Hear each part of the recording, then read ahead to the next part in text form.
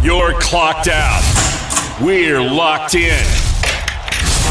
You're listening to Crunch Time with Miguez and Mesh here on The Game. 103.7 Lafayette and 104.1 Lake Charles, Southwest Louisiana's sports station. Happy Tuesday. Welcome to Crunch Time with Miguez and Mesh right here on The Game. 103.7 Lafayette, 104.1 Lake Charles. It is Southwest Louisiana's sports station and your home for the LSU Tigers and Houston Astros. Matt Miguez here, and according to Twitter today, I am a man that has multifaceted sauce, whatever that means. The producer extraordinaire, co-host with the most, number one Boston Celtics fan, even in despair, is James Mesh.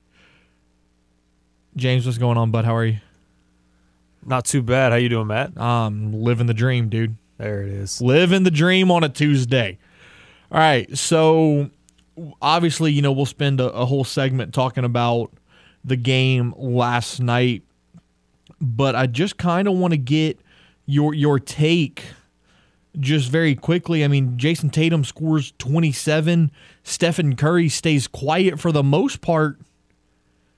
But did you expect Andrew Wiggins to deliver the way he did?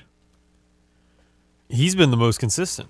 He's been the second best player for the Warriors this whole series. No, he really has. He really has.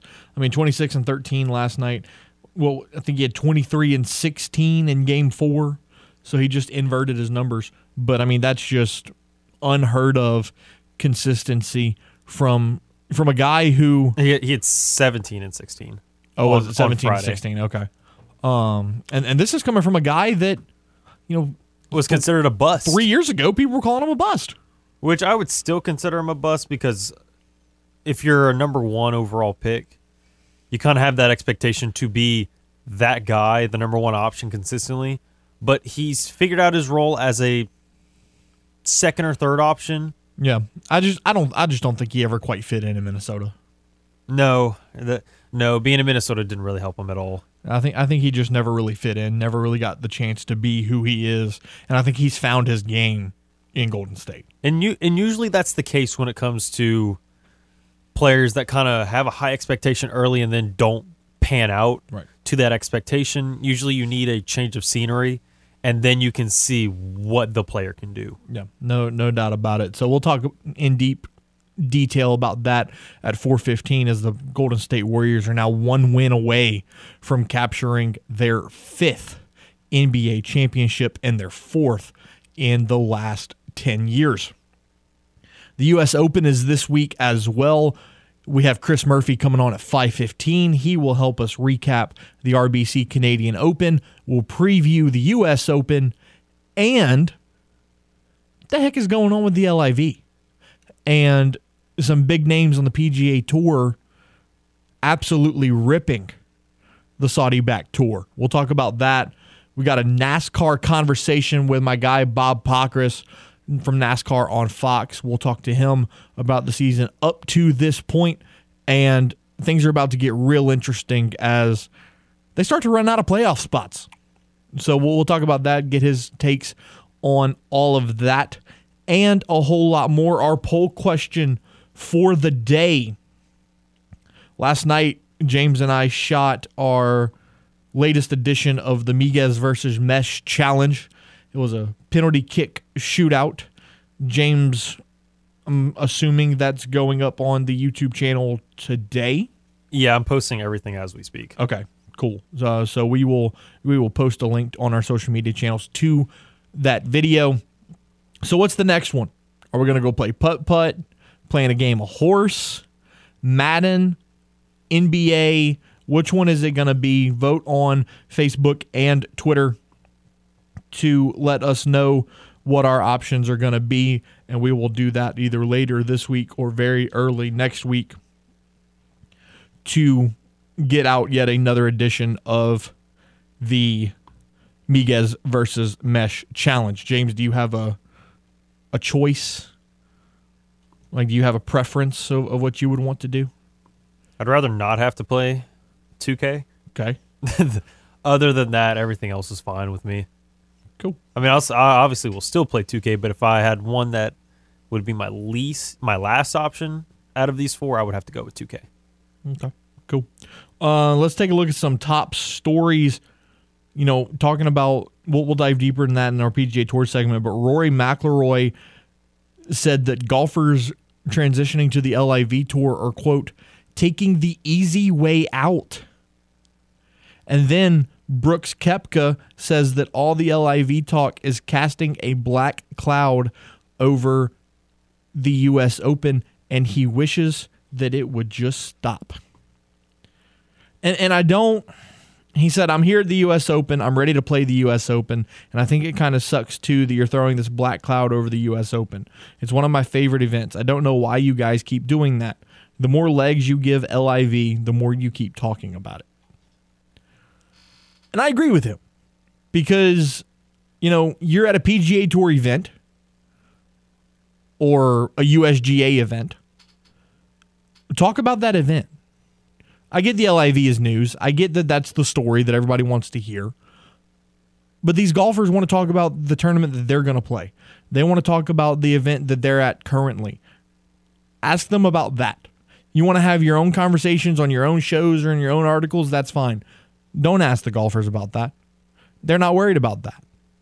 They're worried about what they're there to do and who they're there to represent. So that's where I stand on that. Moving on, Michael Jordan rookie card sells for over $1 million today with Christie's Auction House. It was a 1986-87 Fleer Jordan that sets the sports card industry aflame in the wake of The Last Dance. $1.008 million. It was one of 23, and it was graded an 8.5 from Beckett Grading Services. So that's pretty impressive. Also, Deshaun Watson reiterates his innocence when speaking with the media today for the first time since March 25th. He said that he regrets what this has done to his family, to the community, and to the organization, as well as his teammates. He said that's the one thing that he does regret, and when asked if he had any regrets about his actions, he said no, because I didn't do anything wrong. So we'll see what happens there. Deshaun has, held his innocence throughout the entire process, so we'll see how that unfolds, because James, you know as well as I do that it is far from over. Far from over. Not even close at this point. It feels like we're only scratching the surface at this point. Do you think what do you see a punishment being for Deshaun, if any? You could see 8 to 10 games. 8 to 10. I've heard some people throw around a full season. Because it's not getting busted for marijuana, so you won't get banned for a whole year. Right. But it feels like you'll get around the halfway point of a season. Okay, I think that's fair. I think that's a fair assessment. I don't think he gets punished anytime soon, because as long as there's civil suits, I was going to say the NFL is not going to hand down a punishment. Nothing will happen until everything has been settled off the field. The Houston Astros falling last night 5-3 to the Texas Rangers. To the Moon Tuesday today with Brian LaLima of Apollo HOU. We'll recap last night's game and look ahead to tonight's contest, 7:05, and you can hear it right here on the game. We have a comment on the poll question. Kyle Broussard says, "Putt. I'll video it." Cart Ranch, right? That's where we said we'd go? Yeah. If it's putt, okay. I'm cool with that. We got a lot to get into. Again, NBA Finals, the Astros, the College World Series, golf, NASCAR. Stick around with us. We're gonna have a good show today, like we always do, here on Crunch Time with Miguez and Mesh. As a reminder, it is the game's birthday, and we want to celebrate. We want you to come celebrate 10 years of being Southwest Louisiana's sports station. Join us at Buffalo Wild Wings on Ambassador Wednesday, June 22nd for delicious wings, amazing door prizes, including station swag, Astros tickets, a 50-inch TV from AVI, car washes from the Wash by Service Chevrolet, a gift card from Partners Limited, and much more. In addition, Crunch Time with Miguez and Mesh will be broadcasting live from the party. Join us at B-Dubs Wednesday, June 22nd. That's next Wednesday from 4 to 9 for the game's 10th birthday bash. We'll take a time out right here. When we return, James and I will dissect the NBA Finals. And we'll talk about a guy that a lot of people aren't mentioning in the Finals MVP race. Here on the game, 103.7 Lafayette, 104.1 Lake Charles, Southwest Louisiana's sports station. It's your home for the LSU Tigers and Houston Astros. Got something to say to Miguez and Mesh? Hell yeah! It's easy. Just call the hotline by dialing 337-706-0111. Now, back to more Crunch Time with Miguez and Mesh here on the game. 103.7 Lafayette and 104.1 Lake Charles, Southwest Louisiana's sports station. Welcome back to Crunch Time with Miguez and Mesh right here on the game. It's 103.7 Lafayette, 104.1 Lake Charles, Southwest Louisiana's sports station. Matt Miguez, James Mesh. It's 16 minutes after the hour. The NBA Finals last night, Game 5, 104-94 in favor of the Golden State Warriors. A 12-point halftime lead helped them in the process, and then Boston barely buying a bucket in the fourth quarter definitely aided that victory as well. Looking at the team statistics, we'll compare both teams. Boston shooting 41.3%, Golden State 46.6%, 34% from three for the Celtics, 22% for the Dubs. Boston out-rebounded Golden State 47-39. The difference maker, Golden State only had 7 turnovers. Boston with 18. Boston is now, they showed the statistic last night. They have a horrible record when you turn over 16 or more times, which, seems pretty self-explanatory. You turn the ball over 16 or more times, you're probably going to lose the game. So that's how it went down last night. It also helped that Golden State outscored Boston in the paint 50-36. So now Golden State leads the series 3-2. They will go back to Boston Thursday night for Game 6. James, as a Celtics fan, walk me through last night and where you're at right now. It was just another tough game to watch because you know that when it comes down to it, they often will get a little turnover heavy, and it's pretty much a recipe for disaster, especially when you play somebody like the Warriors who can score 8, 9, 10 points in. I remember, I think it was Game 2, they had scored 10 points in 37 seconds. Right. It's like, or 8 points, but they had gotten 3 baskets. Like, what happened? It's turnovers. And especially with the live ball turnovers. If it's a bad pass and it goes out of bounds, it's a different story. But when you're throwing a bad pass toward the middle of a course going cross court, then the Warriors are just so good when it comes to fast break. They can handle them a lot better when it comes to the half court defense. But when it comes to transition, that's where Golden State makes its money. Yeah, it's true. It's true. I saw it a couple times last night. Just bad passes that the Warriors were able to pick off, and easy 2-on-1 scenarios where they just get an easy layup at the rim. But I'll say this: it came a game early, but I was right. I said Curry was going to go cold. I said Curry was due for a bad night, and it happened. 0 for 9 from the three-point line. First time in 5 years that he had gone a game without a three-pointer. First time in his playoff career that he didn't make a three-pointer in a playoff game. And, I contribute a lot of that to Boston because you could tell watching the game last night that they had a plan to shut down Stephen Curry. Their focus was to slow down the three-point barrage, which they did. They held them to 9 for 40, which is 22.5%. However, doing that opened the lane for one Andrew Wiggins. Yeah. It left the lane open a lot for a lot of people. That was, Curry still ended up with 16 points, and he didn't make a single three. Granted, he went to the free throw line a lot. What was his free throw? He only shot 2 of 3. 3? So then, he was 7 for 22. Okay. He made a lot more layups than I thought then.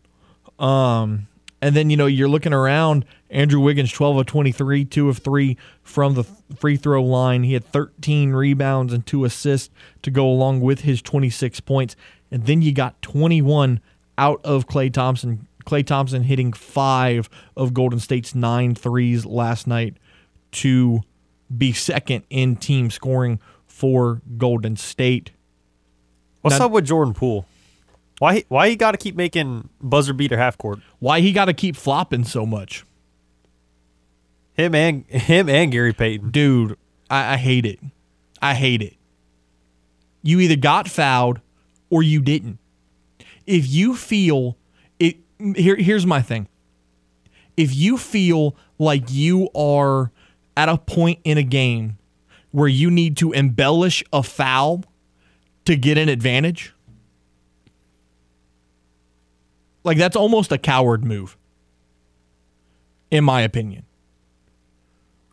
Like if you feel that you need to create a false advantage for your team, that's a problem. But Jordan Poole got an Oscar last night, as well as Gary Payton, because that foul on Grant Williams was atrocious. It was terrible. Grant Williams gets held, and he's the one that gets called for the foul? Are you kidding me? I know you had to be livid. I was low on energy the whole night.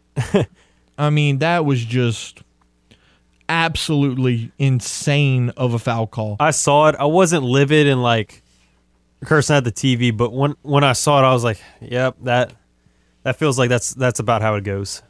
That was Draymond, 8 points, 8 boards, 6 assists. He fouled out again. It's the third time in 5 games. Was he the first player to foul out, or first player since 2000? That's what it was. I was going to say, there's no way he's the only person to have done that. He was the first player since 2000 to foul out 3 times in a single NBA Finals. That's what it was. Dale Davis was the last one in 2000. And Jordan Poole with 14, Gary Payton with 15. Looking at the Celtics' individual numbers, 3 from Grant Williams, 3 from Naismith.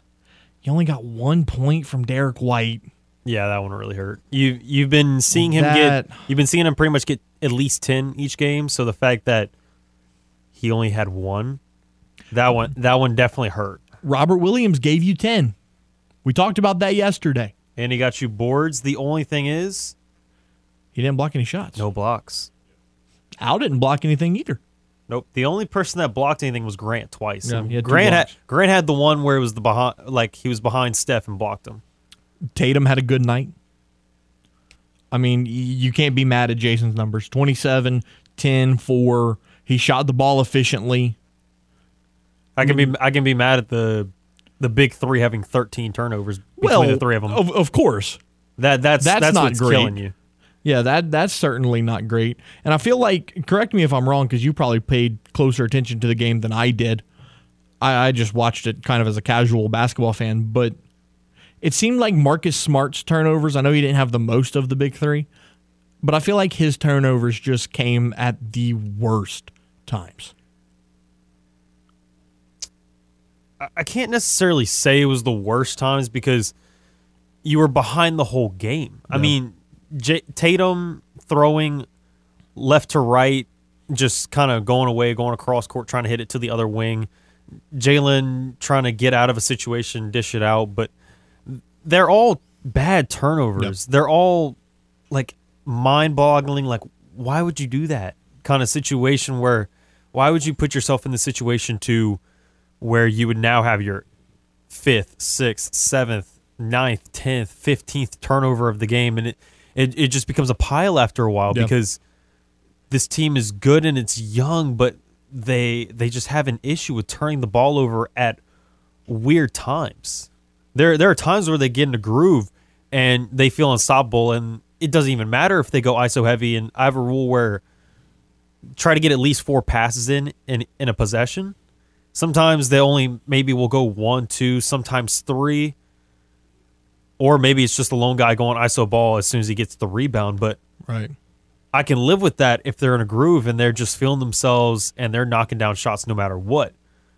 But whenever they're doing all that, they're creating turnovers because then they're getting trapped. Then they're getting double teamed. They're getting hit with a blitz when they least expect it with 8 on the shot clock, and then you're having to make a forced pass and they intercept it and just take it coast to coast. So let me ask you this. In the third quarter, early in the third quarter, Golden State was up 16 at one point. Yeah. Cut it down to 2 and even was leading. Cut it down to 0. Yeah. Do you think that run just kind of wore them out to where Golden State was able to pull away from them in the fourth? It felt like Coach Udoka had a talk with them at halftime, like, hey, we got to change some stuff. You're going to the paint. I like it, but you're not finishing strong. That's the thing. They're going at it. They're going at them. But as soon as they get to it and they get any little contact, they just lose it, and they're not going in with force, with an effort, with a purpose. They're kind of just going in just to go into it, just to be like, look, we're not selling for all threes. We're not only taking jump shots. But once they finally start to get it, I feel like what really did it for them was seeing Poole hit that buzzer beat at the end of the third quarter. Right. To me, that was like a, really? Yeah. Again? Yeah, he does that again? That sucked the life out of. I mean, that took what little energy I had left in the night out. I was like, there's no shot because once you got to the fourth quarter. And then he banked it. He banked it in on you. I mean, I feel like that just adds a little salt to the wound. It's like he wasn't even all that accurate. He just he got lucky. He hit the box and it just went in. Right. Yeah, that adds more salt to the wound, if you ask me. But so game 6, are you still feeling confident? Do you think they force a game 7 or? I think they can force a game 7. Jaylen Brown and Ime Udoka's words after the game, especially Jalen's, he said, "I still feel really good. I like how we are going into game 6. Game 5, they felt like they didn't have any energy. They didn't feel like they were bringing the effort. It felt like they didn't want to be there. Yeah. At that point. But being back in Boston, knowing that this is an elimination game, this is a must win at this point. Probably got a day off today. You're going to get the day off. You'll look at some film. You'll practice. Come up with a game plan. I think you go into game 6 on Thursday. Mm-hmm. You go into it. I think they win and force a game 7. Hey, I mean, I'll go for it because this NBA Finals has been very entertaining. Game 6 Clay, that may be a thing. He may pop up again. But usually that's whenever you're on the brink of elimination. Right. Or coming off of a loss where it's like, we need you. I feel like we may not exactly see it because you got the 1 game advantage. You won last game. You see, I know you don't want to hear this. Uh-huh. Put away Curry might come out. Put away Curry might come out. Now that he went cold a game earlier than I expected, and they've got the 3-2 advantage, I'm not saying this is going to happen. I'm just saying I could see it. I could see Curry scoring 40. And I can't see 40 again. Putting the Celtics away. I can't see 40 again. You could say 33, 34, but to see a 4 as the initial digit, that one feels like it's a little too much. Because I feel like you'd have to see more of Wiggins. You'd see more scoring from Clay. You'd see more scoring from Poole. I mean, don't get me wrong. I want to see the Celtics win a championship because I'm tired of seeing Stephen Curry lift that damn trophy. But I'm just tired of seeing teams not the Celtics. Well, right. My biggest thing is, my team's the Pelicans. If it's not the Pelicans, I don't really care. But I'm tired of seeing the same teams win it over and over and over again. Like, can we please get some new blood? That's why I was so happy that Milwaukee won it last year. Boston hasn't won one since 2008. Let's get them one. Let's get the Suns one. Anybody but the Warriors, Cavs, and Lakers. Please. Rescue Fest is Saturday, June 25th at Park International. It's a day of live music featuring the Sarah Russo Band, Jet 7, Layla Laverne, Hunter Corville, and Cam Nelson. There will be plenty of food, games, and even a raffle. Rescue Fest is a fundraiser for the Rescue Group of Acadiana, a group that provides financial and emotional assistance to grieving families of child loss. To buy tickets, head to Eventbrite or by visiting rescuegroup.org, RESCYOU group.org. Take a time out right here on the game. 103.7 Lafayette, 104.1 Lake Charles, Southwest Louisiana sports station, and your home for the LSU Tigers and Houston Astros. They could debate who should win the MVP, but they'd rather argue who has the best hair in sports talk radio. We just wash the hair. I work on my hair a long time, and you hit it. It hits my hair. Now back to more of the stylish Crunch Time with Miguez and Mash here on the game. 103.7 Lafayette and 104.1 Lake Charles, Southwest Louisiana's sports station. Welcome back to Crunch Time with Miguez and Mesh right here on the game. It's 103.7 Lafayette and 104.1 in Lake Charles, Southwest Louisiana's sports station, and your home for the LSU Tigers and Houston Astros. Matt Miguez, James Mesh, and it's time to talk a little NASCAR. What better man to ask than the NASCAR on Fox expert and the pit road guru, Mr. Bob Pockrass. Bob, appreciate you taking the time, man. How are you? I'm doing great. How are you doing? I'm doing well. Let's talk about the season up to this point, especially Sonoma this past Sunday. I mean, you've got 4 drivers who have won multiple races. You have 12 different winners so far this year, but that gets a little tricky because there's only 16 playoff spots. Yeah. So the drivers with one win now might need to be a little nervous because the field for the Cup playoffs is 16 drivers with the regular season champion, and then the next 15 drivers based on number of wins and then points. So all those with 2 wins, they're sitting pretty. They're good. But all those with 1 win, if for some reason there's more winners than spots, it'll come down to their point standing. So there's 10 races left in the regular season. Some people think there will be 16 or 17 winners because, there's already been 12 with 10 races left. Others believe that, no, it's never happened before, and this won't be the year that it will. Now, looking at the wins and whatnot, for a guy like Chase Elliott, one of the most popular drivers in NASCAR, only has 1 win so far, but he has 3 top 5s and 10 top 10s, including 3 stage wins. If he stays at only 1 win, you think a guy like that is safe? I think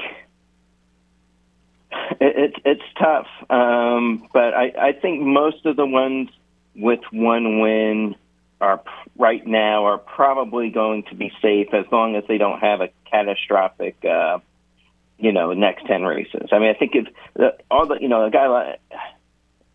all these drivers with 1 win, the Kurt Busch, Austin Cindric, Danny Suarez, who won this weekend, they've all still been running most of the time in the top 10 or top 15, and that'll get them in.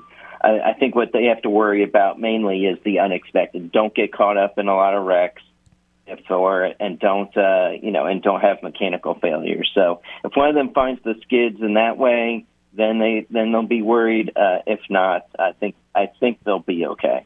Chat with Bob Pockrass here on Crunch Time with Miguez and Mesh. You brought up Daniel Suarez winning at Sonoma this past Sunday. It was his first career Cup win. He was the first driver from Mexico to win a Cup race. Trackhouse Racing has had such a great year between Suarez and Ross Chastain, one of the 4 multi-race winners. Justin Marks has really put a great team together, it appears. Did you expect Trackhouse to hit the ground running the way they have so quickly? I didn't think so. Yes, they had bought Chip Ganassi Racing, but that was an organization that was winning several times a year and certainly wasn't running, top 5, top 10 every week. Kurt Busch was, had some weeks where he was knocking on the door and got a win, but you certainly didn't see this coming out of this organization. But it shows that, they bought an organization that had depth, that had good people, and I think they just brought a little bit of a different energy, a little bit different attitude. And with this new next-gen car that is even the playing field, at least for now, they've taken advantage of the most of it.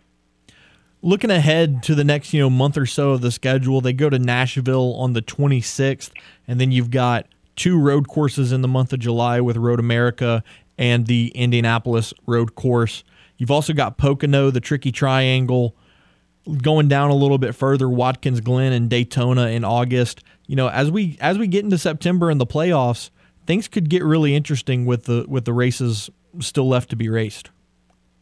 Yeah, I mean, you look at what's coming up. You got 3 road courses over, in Road America and Indianapolis and Watkins Glen, which tend to be, kind of wild cards. You have Daytona and Atlanta in there, which are drafting tracks. Atlanta now races more like Daytona and Talladega with the reconfiguration. So there's a lot of unknowns. And Pocono's a race that, that you tend to see sometimes a surprise winner. So the thing is that we talk about, which track could be a surprise winner. But this year with the next-gen car, no driver, no team has really stood out week in and week out. I mean, you look at the playoff points and where they'd rank, as if the postseason started today, and the top 6 or 7 drivers would be separated by 7 points. You have nobody who's just week after week, running, winning stages and winning races. So I think that with this new car, everybody's still learning so much about it that every week is a little bit unpredictable. Now, talking about the next-gen cars, are you a fan so far of what you have seen, and what have you heard from the drivers about the next-gen car? I think the drivers, I think they like the way it races. I think they feel like that, it's certainly a more nimble car on the road courses, that they're able to make passes on the intermediate tracks. They're a little bit frustrated on the short tracks. Look, drivers want to have as many tools at their disposal as they can. And, with this car, there are not as many things that they can change on a weekly basis. The margins of where you find speed are different in this car. The areas you work on are different. There aren't as many.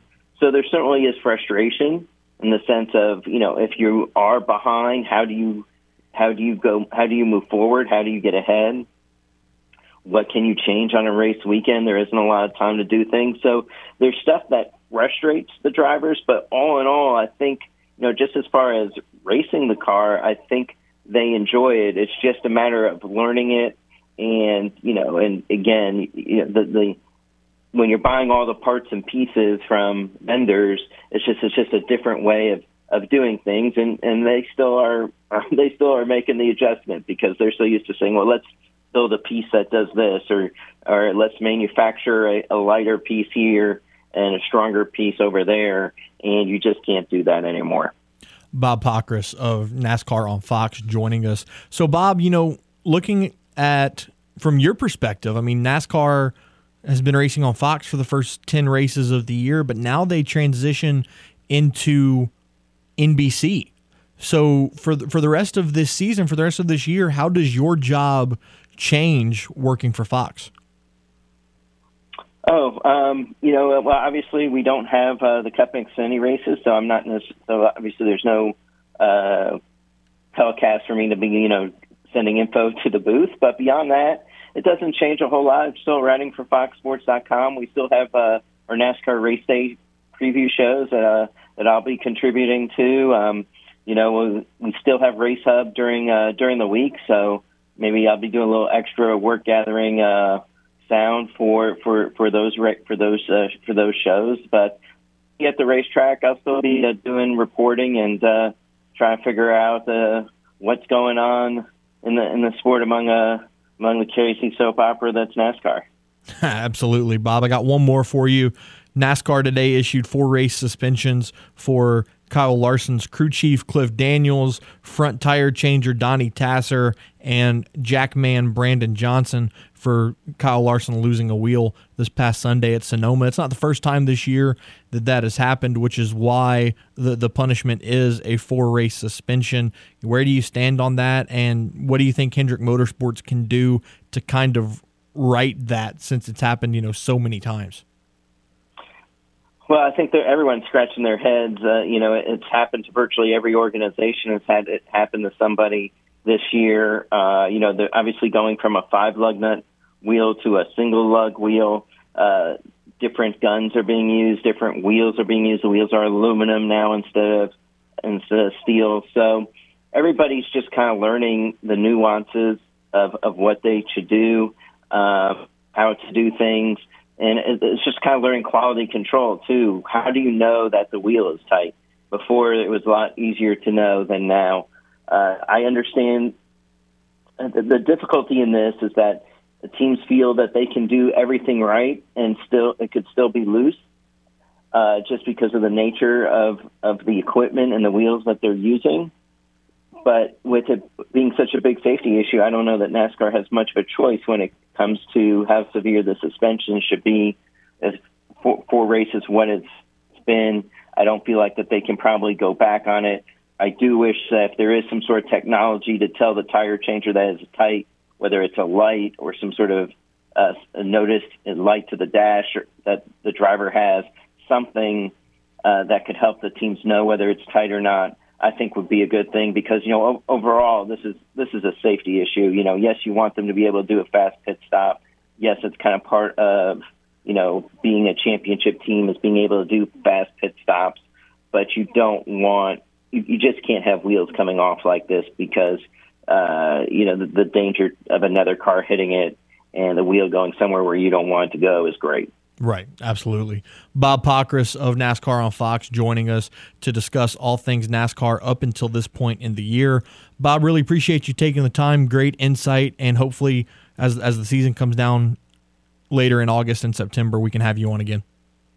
That'd be great. Thank you, guys.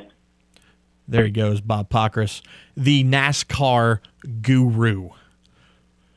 James, let's update the poll question real fast before we take another timeout. Also, while we're on the subject of the poll question and our social media channels, James did get the penalty shootout video up on YouTube as well as Facebook and Twitter, so go check that out.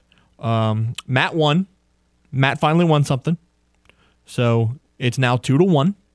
James, what were your thoughts on the penalty kick shootout? I can't play goalie. Don't ever make me play goalie. Unless I'm wearing cleats, then maybe I have a better shot. But blaming the shoes again. You weren't gonna move just because you already told me you weren't gonna move. But I actually tried to move, and if you watch me, I would jump. I would just go. I just wasn't gonna dive. Well, you didn't go far either way. Well, no, because if I'd gotten beat, I was just gonna be beat. It was the fact that I was actually trying to go get it, and then I go straight to the ground. Can't get it. So yeah, Matt was won. Unfortunate, but Matt did get the win. My 8 years of playing soccer really paid off for me last night. Yeah, he didn't tell me he played 8 years as Pele, including goalie. Yeah, didn't fail to mention that. He just said, "Are you sure? Are you sure you want to play this?" Well, I warned you. Are you? Well, that doesn't tell me anything. That just, as far as I know, that's just fake confidence. You didn't tell me, hey, yeah, I played 8 years. I actually know how to play this game. No, yeah. It failed to mention that, but good game. It is what it is. So far, 37.5% saying putt-putt, 37.5% also saying horse, and 25% saying Madden. No votes for 2K yet. Interesting.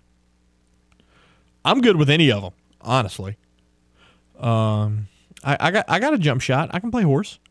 Probably don't have as good of a jump shot as you, but and then putt. I mean, come on. That's easy. That's easy. So let's see here. Got another order of business to take care of. The Game Clubhouse, 1037thegame.com or 1041thegame.com can help with your date night blues. It's because once you become a member of our rewards club, you will have the opportunity to win some awesome prizes like a $50 gift certificate to Half Shell Oyster House. We want to help you take your lady out for some delicious seafood, but the only way to win is by joining the Game Clubhouse, 1037thegame.com or 1041thegame.com. So go sign up today. Let's take a time out here on Crunch Time with Miguez and Mesh. And when we return, we will have a conversation on the Houston Astros as well as the New Orleans Saints. Here on Crunch Time with Miguez and Mesh on the Game, 1037 Lafayette, 1041 Lake Charles, Southwest Louisiana Sports Station, and your home for the LSU Tigers and Houston Astros. Let your voice be heard. Hello. Give us a call on the hotline at 337-706-0111 and speak your mind. Hello. This is the Game, 1037 Lafayette and 1041 Lake Charles, Southwest Louisiana's sports station. Welcome back to Crunch Time with Miguez and Mesh. Here on the Game, 1037 Lafayette, 1041 Lake Charles, Southwest Louisiana's sports station, and your home for the LSU Tigers and Houston Astros. Matt Miguez, James Mesh, Bob Pockrass. What a guy. Giving you the lowdown on everything NASCAR. You know, James, they don't always turn left. Sometimes they turn right. Sometimes they do turn right. And sometimes they climb up mountains. Like they did this. Oh, I say mountains. You say climb. This past Sunday, dude, there was one turn on the racetrack at Sonoma. The elevation's like 170 feet. I mean, to go from 170 feet back down to zero and to do it every time. I hope my hand motions are depicting it well. But it's impeccable. Let me tell you. I'm an incredible human being. What can I say? It really looks like we're playing putt-putt, James. Because it's tied on Twitter. But on Facebook so far, we have 2 comments. And both of them say putt-putt. So it's still early. I'm not gonna totally rule it out so far. But it's looking like it's gonna be putt-putt. Which, again, totally cool with. Don't have a problem there whatsoever. All right, New Orleans Saints. Did you see Jarvis Landry's one-handed catch? So casual. It was so effortless. He just, yep, I'll take that. Thank you. Everybody present at minicamp, which was exciting. I know that people were a tad concerned when guys like Demario Davis and Chauncey Gardner-Johnson, guys that are on the last year of their deals, seemed to be mainly you. Weren't well. I didn't hear as much. I had a lot of Twitter sources freaking out a little bit. Interesting. I never thought of it as a cause of concern, but I don't know that I did either. I don't know that it was concerning. I think it would just make you feel better as a coaching staff or even as somebody that covers the team if they would have been there from the jump. But I get it. You're going to deal with that every year, especially guys that are on the last year of their contract, and especially guys that are proven. Correct. And it's not guys that are new to the system. This will be his 4th year with the Saints.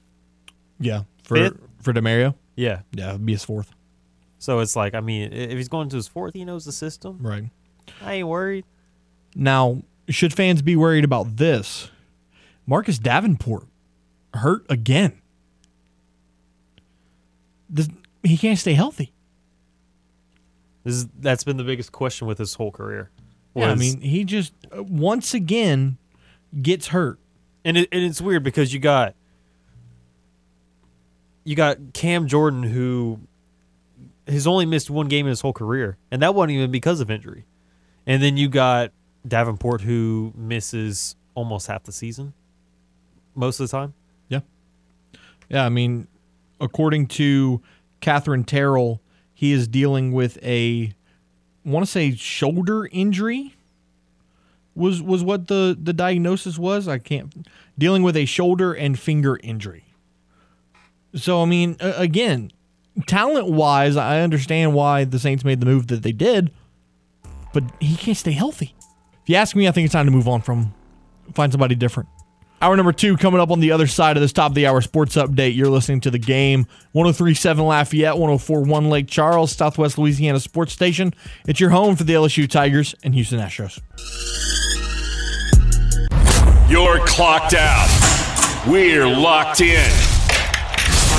You're listening to Crunch Time with Miguez and Mash here on The Game. 103.7 Lafayette and 104.1 Lake Charles, Southwest Louisiana's sports station. Hour number 2 of 2 at 5:02 here on Crunch Time with Miguez and Mesh on The Game, 103.7 Lafayette, 104.1 Lake Charles, Southwest Louisiana Sports Station. It's your home for the LSU Tigers and Houston Astros. Matt Miguez, James Mesh. All right, James, I've got 3 tweets lined up right here that interesting to me. The Lions have signed veteran receiver Devin Funchess, and they're moving him to a new position. Tight end? He's on their roster as a tight end. Everyone's going to tight end now. So that's interesting.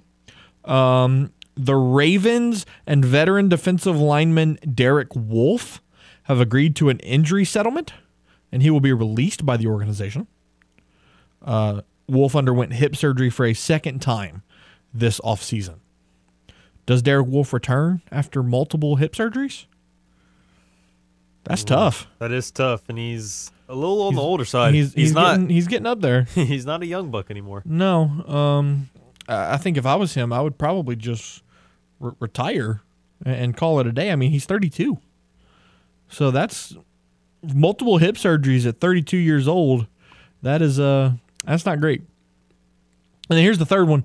Veteran wide receiver Golden Tate is switching to baseball and has signed with the Port Angeles Lefties of the West Coast League. Tate played baseball early in his young career at Notre Dame and was drafted twice, but both times declined to sign. Here's where it gets really interesting. He's set to start at center field tonight. And when did he sign? Today. Oh, nice. That's it. That's what you call. That tweet was posted 2 hours ago, Wow. and he's playing tonight. The Port Angeles Lefties. When can you start? Right now. Can you play in an hour? Can you play in like 5 hours? So look, here's what we'll do. We'll have your contract sitting in your locker, and when you get just sign it, and we'll pick it up in the morning. Don't worry about it. Don't worry about the details. Right. Just sign it. Apparently, Apparently, the Port Angeles Lefties are a collegiate summer baseball team based in Port Angeles, Washington. So similar to the Cane Cutters. Summer League baseball team. Now, dude, what do you think his angle is? Do you think he's trying to, get on a minor league squad, or do you think he just wants to play baseball for the summer? I think he's just trying to have fun. No, I mean, hey, if you're gonna have a spot, I mean, obviously a collegiate summer baseball team, you're not gonna get paid. But I mean, if you can joke around and play some baseball for the summer, I mean, why not? That's what I'm saying. I mean, Why not? That's funny. That's good stuff right there from Golden Tate. Earlier in the first hour, we talked about Deshaun Watson as well as the Rory McIlroy, Brooks Koepka situations. Staying on the topic of the NFL, Cliff Kingsbury says he is, quote, praying for Kyler Murray to sign a contract by camp. Interesting. Or you think they're that far off in negotiations? You could definitely say it. It could go that way, but I think it's just more the fact that, like, hey, I mean, he's the guy I've wanted from the jump. First year I came in, we drafted him number 1 overall. He was my guy. Of course, you're gonna be like, I'm praying and hoping my guy signs the contract. I don't think he may have some idea of where they are, but it's like when it comes down to it, I want him. I want him here. Murray was on the field for practice today. Yeah. says that if Murray doesn't receive an extension or a new deal by camp, Kingsbury casts some doubt on the quarterback reporting for the first day of training camp. Murray is set to earn $5.5 million this season and $29.7 million next year after his fifth-year option was picked up. However, Murray is looking for a deal that is on par with the contracts of some of the top-tier quarterbacks such as Patrick Mahomes, Josh Allen, Deshaun Watson, and Dak Prescott. Who? According to Kingsbury, we're about to make him, I'm sure, the highest paid player in this franchise's history, and so he understands what comes with that. The guys know what he can be at his best, and anytime we can get the whole band out there, things definitely pick up. The only player missing from mandatory practice Tuesday was veteran center Rodney Hudson. So, I don't know if it's a thing that they're far off on negotiations. I think, after reading that, it's just more of they want him to, like you said, they just want him to get a deal signed so that it's one less thing to worry about. Yeah, I don't want to have to stress. I don't have to worry about is my QB going to be here or not? Yeah, I if I was coach, obviously I'd want it to be done as fast as possible too. Right. So then we don't have to stress about this situation anymore. Like, is he going to sign? Is he somehow going to leave? Like, can we just get a deal done? Do you think he gets top QB money? I could definitely see him getting a top 5 deal. Wow. All right. How about this? You ready for this? A national anthem singer who was supposed to perform the national anthem at the Men's College World Series this week. He's a Texas A&M alum and a 27-year-old U.S. history teacher in Dallas. Said that his performance has been canceled because when he performed at the Women's College World Series game between Texas and Oklahoma State, he made the horns down gesture. Oh. So let me get this straight. A Texas A&M alum sings the national anthem before a Texas-Oklahoma State softball game. Throws the horns down because obviously he went to A&M. He does not like Texas. And now you're not going to let him perform the national anthem because of it? Don't you think that's kind of silly? It is, but at the same time, it's also silly that he even did it. It's just being petty. It's just a petty little thing about, I don't like this school because I went to the rival. According to the NCAA, we have documented proof that he made offensive gestures and mockery of a participating team, and we do not feel comfortable allowing him to perform. Offensive gestures. I feel like that was more people from Texas, the university, being like, hey, this guy did this last time. I don't want it to happen again. So I feel enough people from the school and enough supporters of the school went to the NCAA and said, hey, don't have this guy back. Wow. Because usually organizations this big, they don't do anything unless there's some sort of an uproar with a team participating in this type of situation. And supposedly he also performed the national anthem in College Station during the regionals. And he actually performed the national anthem before a UL game. When one of the games that UL played TCU, he performed the national anthem for that game, and he was decked out in TCU gear because his wife is a TCU graduate. Interesting. It's funny how the Cajuns get tied in there. The Cajuns find a way. The Cajuns always find a way. Cajuns always find a way. We'll talk about the Astros at 5:30 with Brian Lalima of Apollo HOU. NHL Stanley Cup Finals Game 1 tomorrow night between the Lightning and the Avalanche. James, the Lightning are going for their third consecutive Stanley Cup. That hasn't happened in a long time. Like the 70s, I think. It's tough to win. It's tough to win. Do you think they do it? I mean, I know you're not a hockey buff, but it feels like I don't know. It's hard to go against the defending Right. 2 times. Especially like 2 times in a row. Especially since they're back again. Yeah, they're back for a 3rd time. It's like, we know how to get here. Ooh, man. I think I gotta just stick with it. Yeah. I don't have a good feeling about it. I feel like the Avalanche could win it in 6 or 7. Oh yeah. But I just feel like at least Tampa could get the early lead early on, take the 1-0 lead, because the Avalanche have had, 2 weeks off now? Whereas They've Lightning been off for a while. Yeah.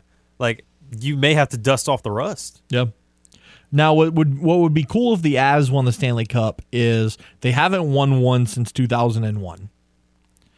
And the guy, or a guy who was one of the cornerstones of that team, Joe Sakic, is now the Avs general manager.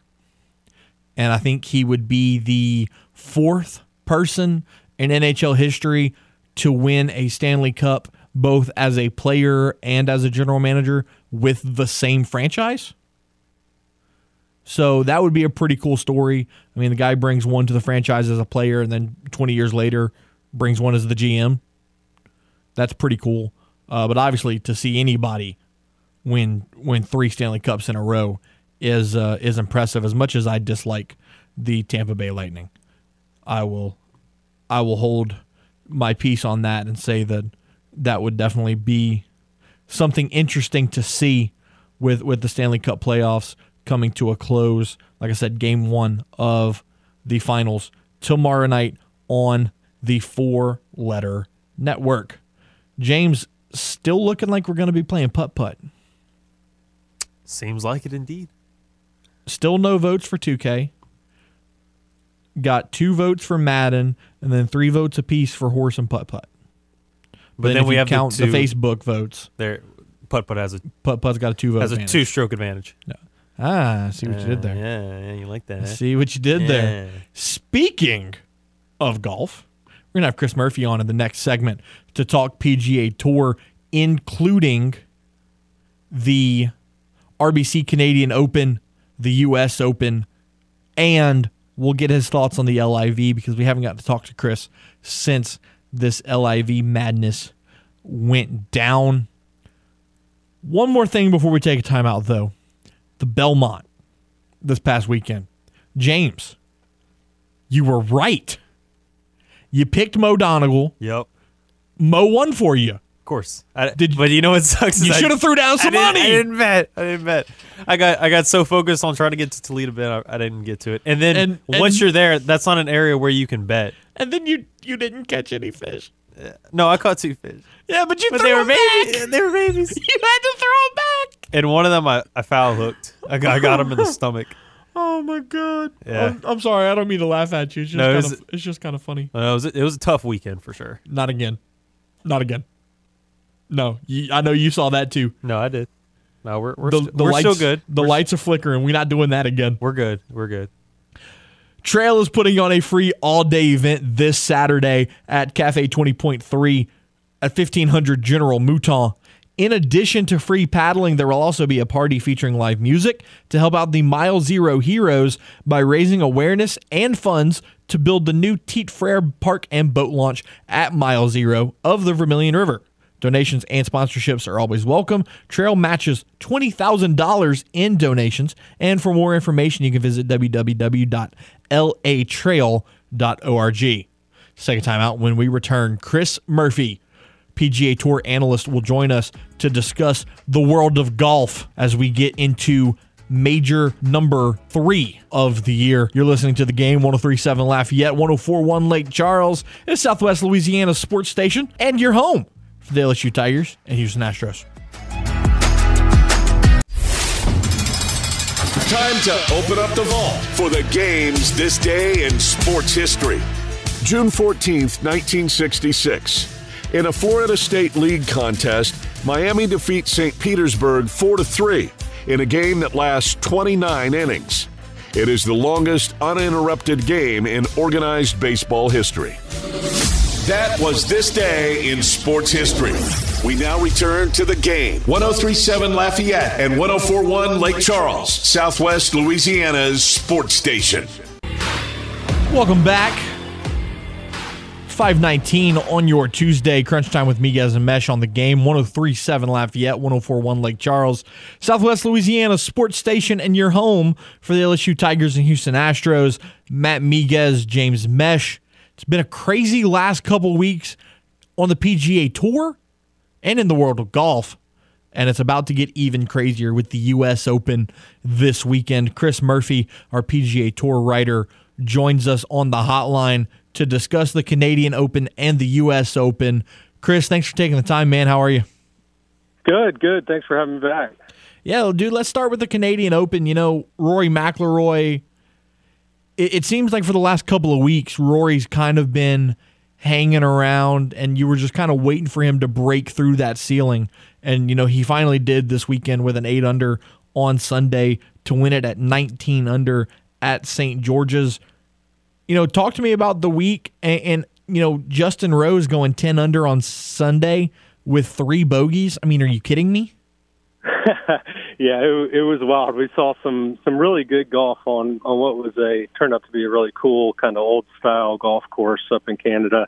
And Rory, you know, we know he has that in him. We know that the talent is there. He just hasn't quite put it all together until last week. So it was great to see him do it, and really it was a great tournament to see you know, him in a final round group of 3 with Tony Finau and Justin Thomas, you know, in a tumultuous week for the PGA Tour and everything going on in the golf world.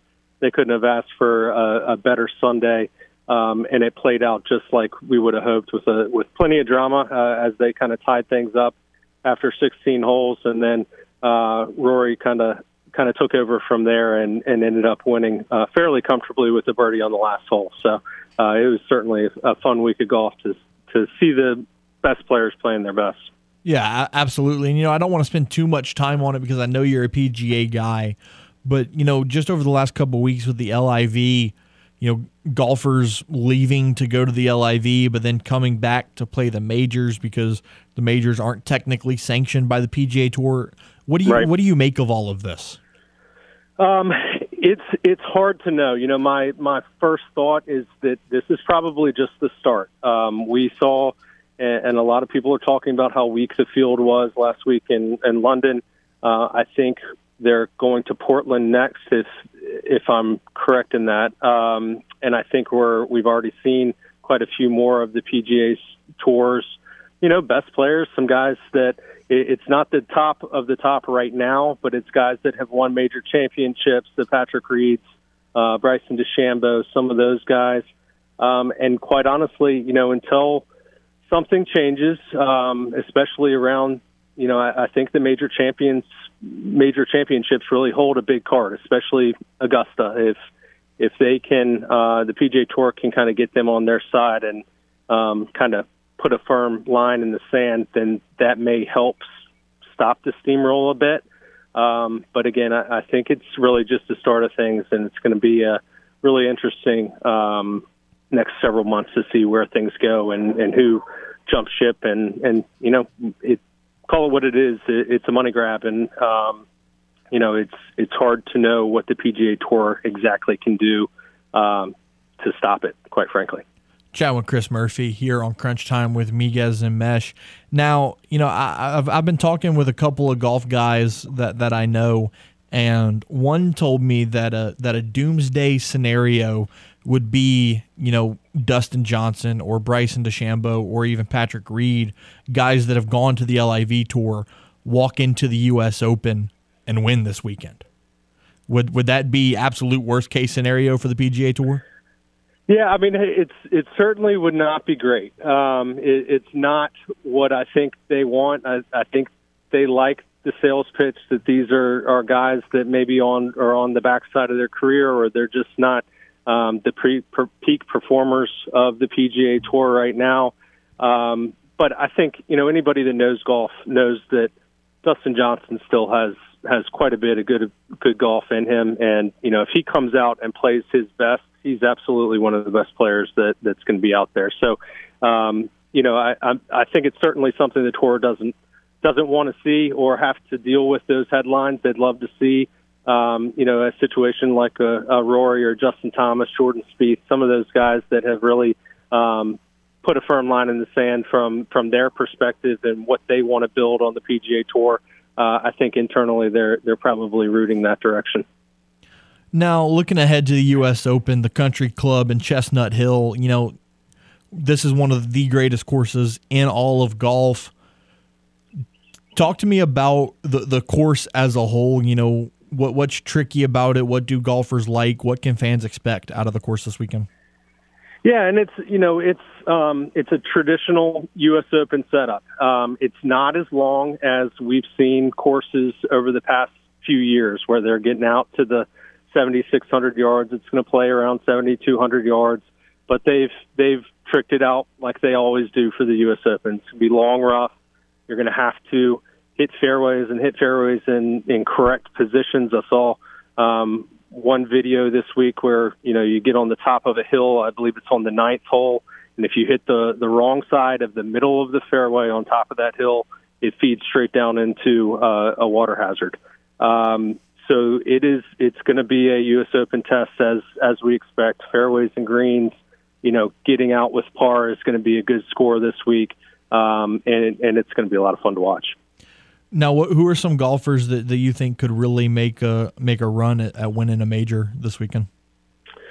I think we are in a great spot in golf in terms of the number of guys that are really at the top of this game.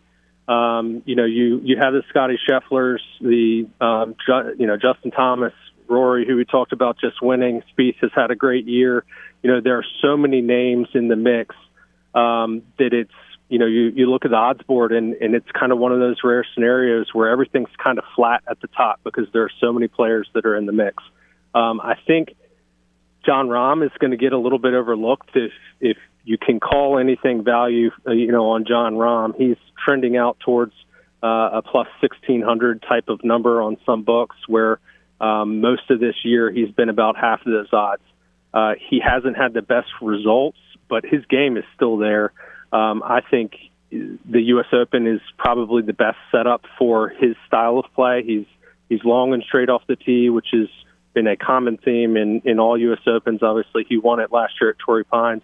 And he's certainly going to be a dangerous player from the top of the game. But like I said, there's so many players in form that it's going to be fun to see them all battle it out. And then even if you look a little bit further ahead in the schedule, you got the Travelers Championship next week, and then the John Deere Classic the weekend after that. This is the point of the year, Chris, where golf really can get entertaining with the high profile tournaments that you have coming up.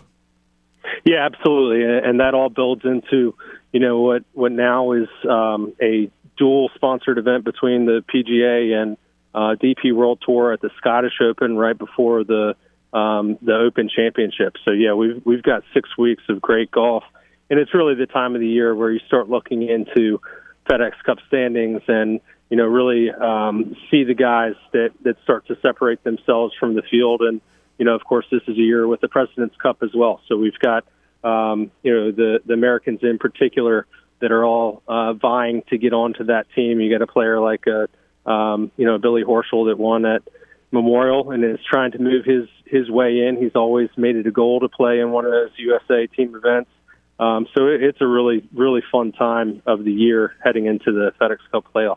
Chatting with Chris Murphy here on Crunch Time with Miguez and Mesh. You brought up the FedEx Cup standings. Scotty Scheffler has a pretty commanding lead in the FedEx Cup race with 3,189. But Louisiana's own Sam Burns, 2,223, right behind him. I mean, you usually get 400 to 500 points for winning a PGA Tour event. So, I mean, if Sam can continue to win, a tournament here and there, he could make things really interesting down this back stretch. Yeah, absolutely. Those are the two guys. They're the only two with more than 2 wins this year, with Scotty having 4 and Sam having 3. And Sam continues to play great golf as well. I think he's putting himself in the upper tier and getting into the conversation where, if he can kind of reel off a truly big win, and certainly a major championship would do that, but a WGC and some events like that, can really move his name. And like you said, he's already in position for that FedEx Cup to really contend all the way throughout. Yeah, no doubt about it. Chris Murphy of the PGA Tour has been our guest. Chris, really appreciate you taking the time. Have a great week, and we'll talk soon as the season gets closer to an end. Sounds great. Thanks for having me again. Talk to y'all soon. There he goes, Chris Murphy. The U.S. Open's always fun. You got the British Open in a couple of weeks, and then the Scottish Open, and then, you get down to that backstretch end of July, beginning of August with the Rocket Mortgage Classic, and then you start the FedEx playoffs with the St. Jude Championship, the BMW Championship, and then the Tour Championship at the end of August. It's going to be a lot of fun down the backstretch of the summer on the PGA Tour. We'll take a time out right here, and when we return, we'll do To the Moon Tuesdays with Brian Lalima of Apollo HOU here on The Game, 103.7 Lafayette, 104.1 Lake Charles, Southwest Louisiana sports station, and your home for the LSU Tigers and the Houston Astros. Fly me to the moon. That's driven deep to left center field. Gardner is going back. Looking up. See you later. See you later. Astros headed back to the World Series. Miguez and Mash are ready to launch into all things Houston Astros. Here is To the Moon on Crunch Time with Miguez and Mash. That's still the best imaging we have. It's time for To the Moon Tuesdays with my guy, Brian Lalima of Apollo HOU. Brian, what's going on, man? How are you? I'm good, guys. What's going on? Another beautiful Tuesday here in Houston, Texas. A little hot, though. I don't know what you guys got over there in Louisiana, but, man, it is hot. It is rainy here. I'm sure it's hot, but it's been raining all afternoon, so it's probably a little bit cooler here than it is in H-Town. Yeah, I went to the gym at about 11 o'clock this morning, and it was already 94 degrees. So I would take a rainy day right now if we could get it. But, it is what it is. It's the summer in Houston. We're used to it. This guy's hitting the gym before lunchtime. Good for him. Got to hit the lunch break workout. That's every day. Come on now. I wish what are you guys doing over there? I wish I hit the gym at all. Oh, well, what about some 12 or 16-ounce curls? You know what I mean? I mean, I got to start doing something. I get married in 3 months. I got to start doing something. I mean, do they have Yingling over there in Louisiana? I'm pretty sure they do. There's a 16-ounce curl right there waiting for you. Come on. Oh, love that. There we go. Love that. All right, let's start with some breaking news. Jeremy Pena dealing with an injury. The Astros flew him back to Houston for further testing. According to Dusty Baker, it is not his wrist, but he wouldn't reveal what the injury was. What do you make of the severity of that? Yeah, so them flying him back, I would say it's probably out of abundance of caution. Jeremy Pena being a rookie, stepping into Carlos Correa's shoes, so to speak. He's played extremely well so far this year. He's exceeded expectations. A lot of people are already saying that he's going to be the Rookie of the Year. So I would probably say it's out of abundance of caution. But for Dusty Baker to say that he's not going to reveal, I mean, that's par for the course when it comes to the Astros. They don't usually reveal the severity or the on the flip side, even if it's not a very big injury, they still don't reveal too much information. It's been like that. Even when A.J. Hinch was here, Jeff Luhnow, the general manager, now you've got James Click. I don't know what to make of it, to be honest with you. I guess we'll have to wait for further testing. I'm sure you're going to see when a report is out that it's going to be right hand discomfort. They love talking about discomfort, but I'm hoping it's just out of abundance of caution. Just because he is a rookie and he's young, he's pretty much, he's going to be the face of the franchise at some point. So I'm just hoping that's the case. Now, looking at last night's game, a 5-3 loss at the hands of the Texas Rangers. I mean, it's never fun to lose to your in-state rival, but the way that it happened, giving up 3 runs in the 8th, 5 unanswered. I mean, for lack of better words, a collapse last night. That's not the way you wanted to handle that, right? Right. Yeah. No. I mean, to lose to the Arlington Rangers sucks, but for them to do it with our bullpen. It makes it a little bit worse. You know, Hector Neris threw last night. He didn't have his top stuff, obviously. Sometimes it's going to happen. Montero was not available. And then at the end of the day, man, the Astros don't have a left-handed arm in the bullpen right now. Blake Taylor's on the IL, and you don't have anybody else. Last year you had Blake Taylor, you had Brooks Raley, you had options. Now, at this moment in time, the Astros don't have a left-handed guy, and the Rangers have a lot of left-handed hitters, especially in the lineup last night. So, yeah, I mean, Montero wasn't available, so you went with Neris. Maton comes in, gives up some. I mean, yeah, it sucks, but it shows a weakness in the bullpen for the Astros without a left-handed arm. So, limited options for Dusty Baker, and what we've seen from Dusty Baker, I guess you could call it, because he's an old-school manager, you know, we don't see a lot of pitch from field or bringing guys from field. It's whoever's available. If Ryan Presley's not available, if Ryan Stanek is not available, he's not going to throw. Those guys are not going to throw, so he trusts everybody else, and that's kind of what we saw last night. It sucks, but it is what it is at this point. Brian Lalima joining us for To the Moon Tuesdays. All right, Brian, 37-24 on the year. Little bit of a slump right now for the Astros. Two guys that I really want to touch on, Alex Bregman and Yuli Gurriel. Neither one of them really impressing at the plate. You know, Alex Bregman, you could venture to say that this is probably the biggest slump of his career. You know, what do you make of all this, and should Astros fans be concerned? Yeah, I think, if here in Houston, Yuli Gurriel and Alex Bregman every single game. Yuli Gurriel is obviously up in age. He's struggled so far this season. You know, the thing that's concerning for me with Yuli is he's swinging at pitches that are out of the zone that's really not like him, you know. So then you start to question, well, is he identifying pitches, you know, this season? Is he seeing the ball well? And then you switch over to Alex Bregman. Alex Bregman leads the team in walks. He's not striking out a lot. He's making contact. Yeah, the exit velo isn't there. So for me, you know, from my standpoint, when I look at big league hitters, and at the end of the day, these are big league hitters. These are the best baseball players in the world. Some guys are going to struggle. Mike Trout was in a massive slump this season. He was like 0 for 24 at one point, and he's found his way out of it. For Bregman, I think whatever he's going through is mechanical. It's not a case of him not seeing pitches, because if he wasn't seeing pitches and identifying pitches, you know, you'd see the strikeout numbers up. You wouldn't see the walks that he's accumulating every single game. I think one thing that he could probably do is ambush more fastballs early in the count. And then for Yuli, man, I think a lot of Astros fans want to see the Astros go after another first baseman at the trade deadline. I would probably say no to that. I would just say let Yuli find his way out of it.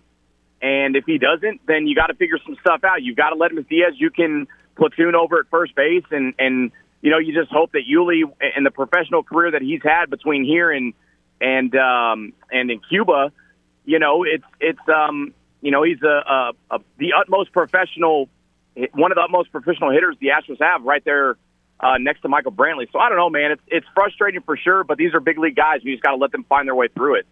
You know, talking about Yuli Gurriel, talking about maybe going to get a first baseman at the trade deadline. Yuli is 38 years old. What's the future at first base for the Astros? Honestly, I thought we might see, Yordan Alvarez get some reps in at first base this year, but they've given him some opportunity in the outfield, and he's played pretty well out there. I still wouldn't be surprised if they tried it somewhere down the road. They just locked him up for another 6 years. You've got Taylor Jones that's making his way back through a rehab start. He's down there with the Sugarland Space Cowboys. So I'd probably say Taylor Jones, maybe Yordan Alvarez. I don't know. And then they might go get somebody at the trade deadline, free agency. Who knows, to be honest with you. Chatting with Brian Lalima here on Apollo on To the Moon Tuesdays from Apollo HOU. Got tongue-tied there for a minute. Brian, Talk to me about the farm system. You just touched on the Space Cowboys. Who are some players in AAA, AA, even single A, those lower systems? Who are some guys that you guys are really watching as future stars for the Astros? Well, obviously you have guys, there's two names that I'm really, really intrigued with. And one of them is Pedro Leon, who is destroying baseballs with Sugarland Space Cowboys. And then Hunter Brown, also with the Sugarland Space Cowboys. Hunter Brown is sitting 98, 99, high-velocity fastball, disgusting 12-6 curveball. He's got a changeup that comes in around 90, 91, and he's dominating, hitters down at AAA. I don't think he's ready just yet to come up to the big leagues, but that's one of the perennial arms that the Astros have. And then Pedro Leon playing some outfield. He's got major pop. You've seen, we've seen him, the exit velocities of like 110, 111, like stuff that Yordan Alvarez is doing, 108, 109, swinging it really well. Those are the two names that I would probably focus on. And then obviously Jake Myers is down there, doing a rehab start, but, he's still down in AAA. You can't wait to get him back to see what he's going to bring to the table. And what are the Astros going to do? I guess, to lead into another topic when it comes to the minor leagues is you've got guys like Chas McCormick, Jose Siri, Jake Myers. They all play outfield. So which one or two of those guys is going to be trade bait for the Astros? That's another thing to watch for. I'll turn that question on you. Who do you see being trade bait? Who brings more value? I would say Chas McCormick. Jose Siri, he's got the speed. He's got the lightning, the spark off the bench. I think Chas McCormick would be more attractive is the word I was looking for, more attractive for other teams to ask for in a trade. So I would Chas McCormick. He's made really good adjustments so far this season. I would probably say Chas McCormick might be a guy that you could see get traded. All right, Brian, last question I've got for you. Do you think the Los Angeles Dodgers regret the Yordan Alvarez, Josh Fields trade? I don't know, man. You tell me. What the best part about that is it's the freaking Dodgers, man. I hate the Dodgers so much. Everyone in this city hates the Dodgers. Every single time Yordan does something spectacular, it really just it warms my heart because they traded Josh Fields for Yordan Alvarez. I love it. If they don't regret it, that wouldn't surprise me because it's the Dodgers and they just think they own Major League Baseball. I'm just so happy that it couldn't have happened to a worse organization. To show you how bad the trade was, I just had to Google who Josh Fields was. Yeah, exactly. I'm sure never even heard of the guy. Yeah. No one knows who Josh Fields is, but a lot of people know who Yordan Alvarez is. Absolutely love it. Brian, appreciate you taking the time as always, my friend, and we'll talk to you next week, man. Yes, sir. I enjoyed every Tuesday. Thank you, guys. Tune in next week for another edition of To the Moon here on Crunch Time with Miguez and Mesh. You're listening to The Game. 103.7 Lafayette and 104.1 Lake Charles. Johnson throws. Butte's got it wide open at the 10. Far side. He's in for the score. Southwest Louisiana's sports station. A shot to left field. Going back on it's Gordon. He'll look up at the corner. Your home for the LSU Tigers and Houston Astros. Welcome back. Crunch Time with Miguez and Mesh right here on The Game. 103.7 Lafayette, 104.1 Lake Charles. It's Southwest Louisiana's sports station and your home for the Houston Astros and LSU Tigers. Speaking of the Houston Astros, they will play tonight, 7:05 first pitch. You can catch it right here on The Game. James Mesh, I've got a question for you. 3 players have visited the New Orleans Saints recently. David Johnson, Joe Schobert, and Senio Clemente. Oh, Senio's back. Now, Senio Clemente, like you just mentioned, played with the Saints before. All 3 players plan to try out this week. Joe Schobert tried out today. You can only have one of them.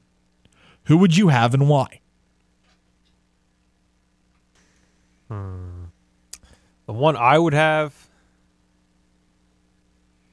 I was never huge on Senio, but it would be nice because there are questions, especially with Cesar Ruiz. It could create more competition. Man. That's a tough question. I'm going Schobert. You want to show? We need to get younger in the linebacking core. I love Demario Davis, and I love I know we don't have Quan anymore, but we need young blood in the middle of that defense. And I think Joe Schobert being, 27? 28. 28. He's played in the league for 5 years now. He's got experience. He's still young. I want a guy like that in our defense. That would be my choice. If I could only have one, I would go Schobert. I also would not be I would not be mad with David Johnson if we signed him. I mean, I think that would be great to add depth to the running back position. I mean, we talked about that yesterday. So either way, I agree with you. I don't know if I want Senyo back. I just was never high on him. No, and the only reason he was ever on the field was because you had injuries and you had a lot worse of a O-line situation than you do now. So he doesn't feel like a necessity. I'd probably lean Schobert, but I would not be. It's almost like a 1A, 1B situation with Schobert and David Johnson. Right. Did you see the video of Abram Smith getting the snow cones? Bringing snowballs to the locker room? Yeah. That's funny. Rookie duties, carry my shoulder pads, get me water. In South Louisiana, we say go get the snowballs. That's so light of having the rookie do something. Right. It's like I'll do that. I don't care. Yeah. Oh darn! I have to carry a drink container of snowballs. Darn. I'm so. Man, being a rookie sucks. Right. Right. Being a rookie's real rough. All right, man. Poll question. Looks like we're playing putt-putt. Unless there's a late surge tonight. Shout out to the Cart Ranch. We're going putt-putting. Hey, I'm going to be just as good at putt-putt as I was at the penalty shootout yesterday. What, did you play golf as a kid too? Yes, I did actually. Oh, lovely. Still play golf now. So don't call it a comeback, but Matt's going to make it 2-2. Tell you that right about now. Alrighty then. So let's see. Tonight, again, Astros, Rangers. You've got the night off for the NBA, night off for the NHL. College baseball doesn't pick back up until Friday. So we'll keep an eye on, a couple of headlines that we talked about today with Kyler Murray, Jeremy Pena as well. We can have an update for that as early as tomorrow. Want to take this opportunity to thank Bob Pockrass from Fox for joining us to give you the insight on NASCAR. Chris Murphy with his insight on the PGA Tour. Going to be a fun week this week with the U.S. Open at Chestnut Hill. That'll be fun. And then, as always, Brian LaLima with Apollo HOU joining us for To the Moon Tuesdays. As a reminder, Louisiana Hall of Fame class has been announced. If you head to our website, 1037thegame.com or 1041thegame.com, we are posting daily profiles on each of the Hall of Fame inductees.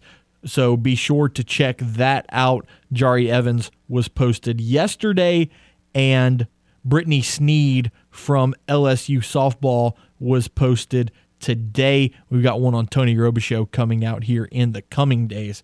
So stay tuned for that. Once again, on our website, 1037thegame.com or 1041thegame.com. For James Mesh, I am Matt Miguez saying be safe, be well, give a hug to your mom and them. Short show tomorrow because of the Astros. We'll see you at about 5:05 here on Crunch Time with Miguez and Mesh on the Game, 1037 Lafayette and 1041 Lake Charles, Southwest Louisiana's sports station.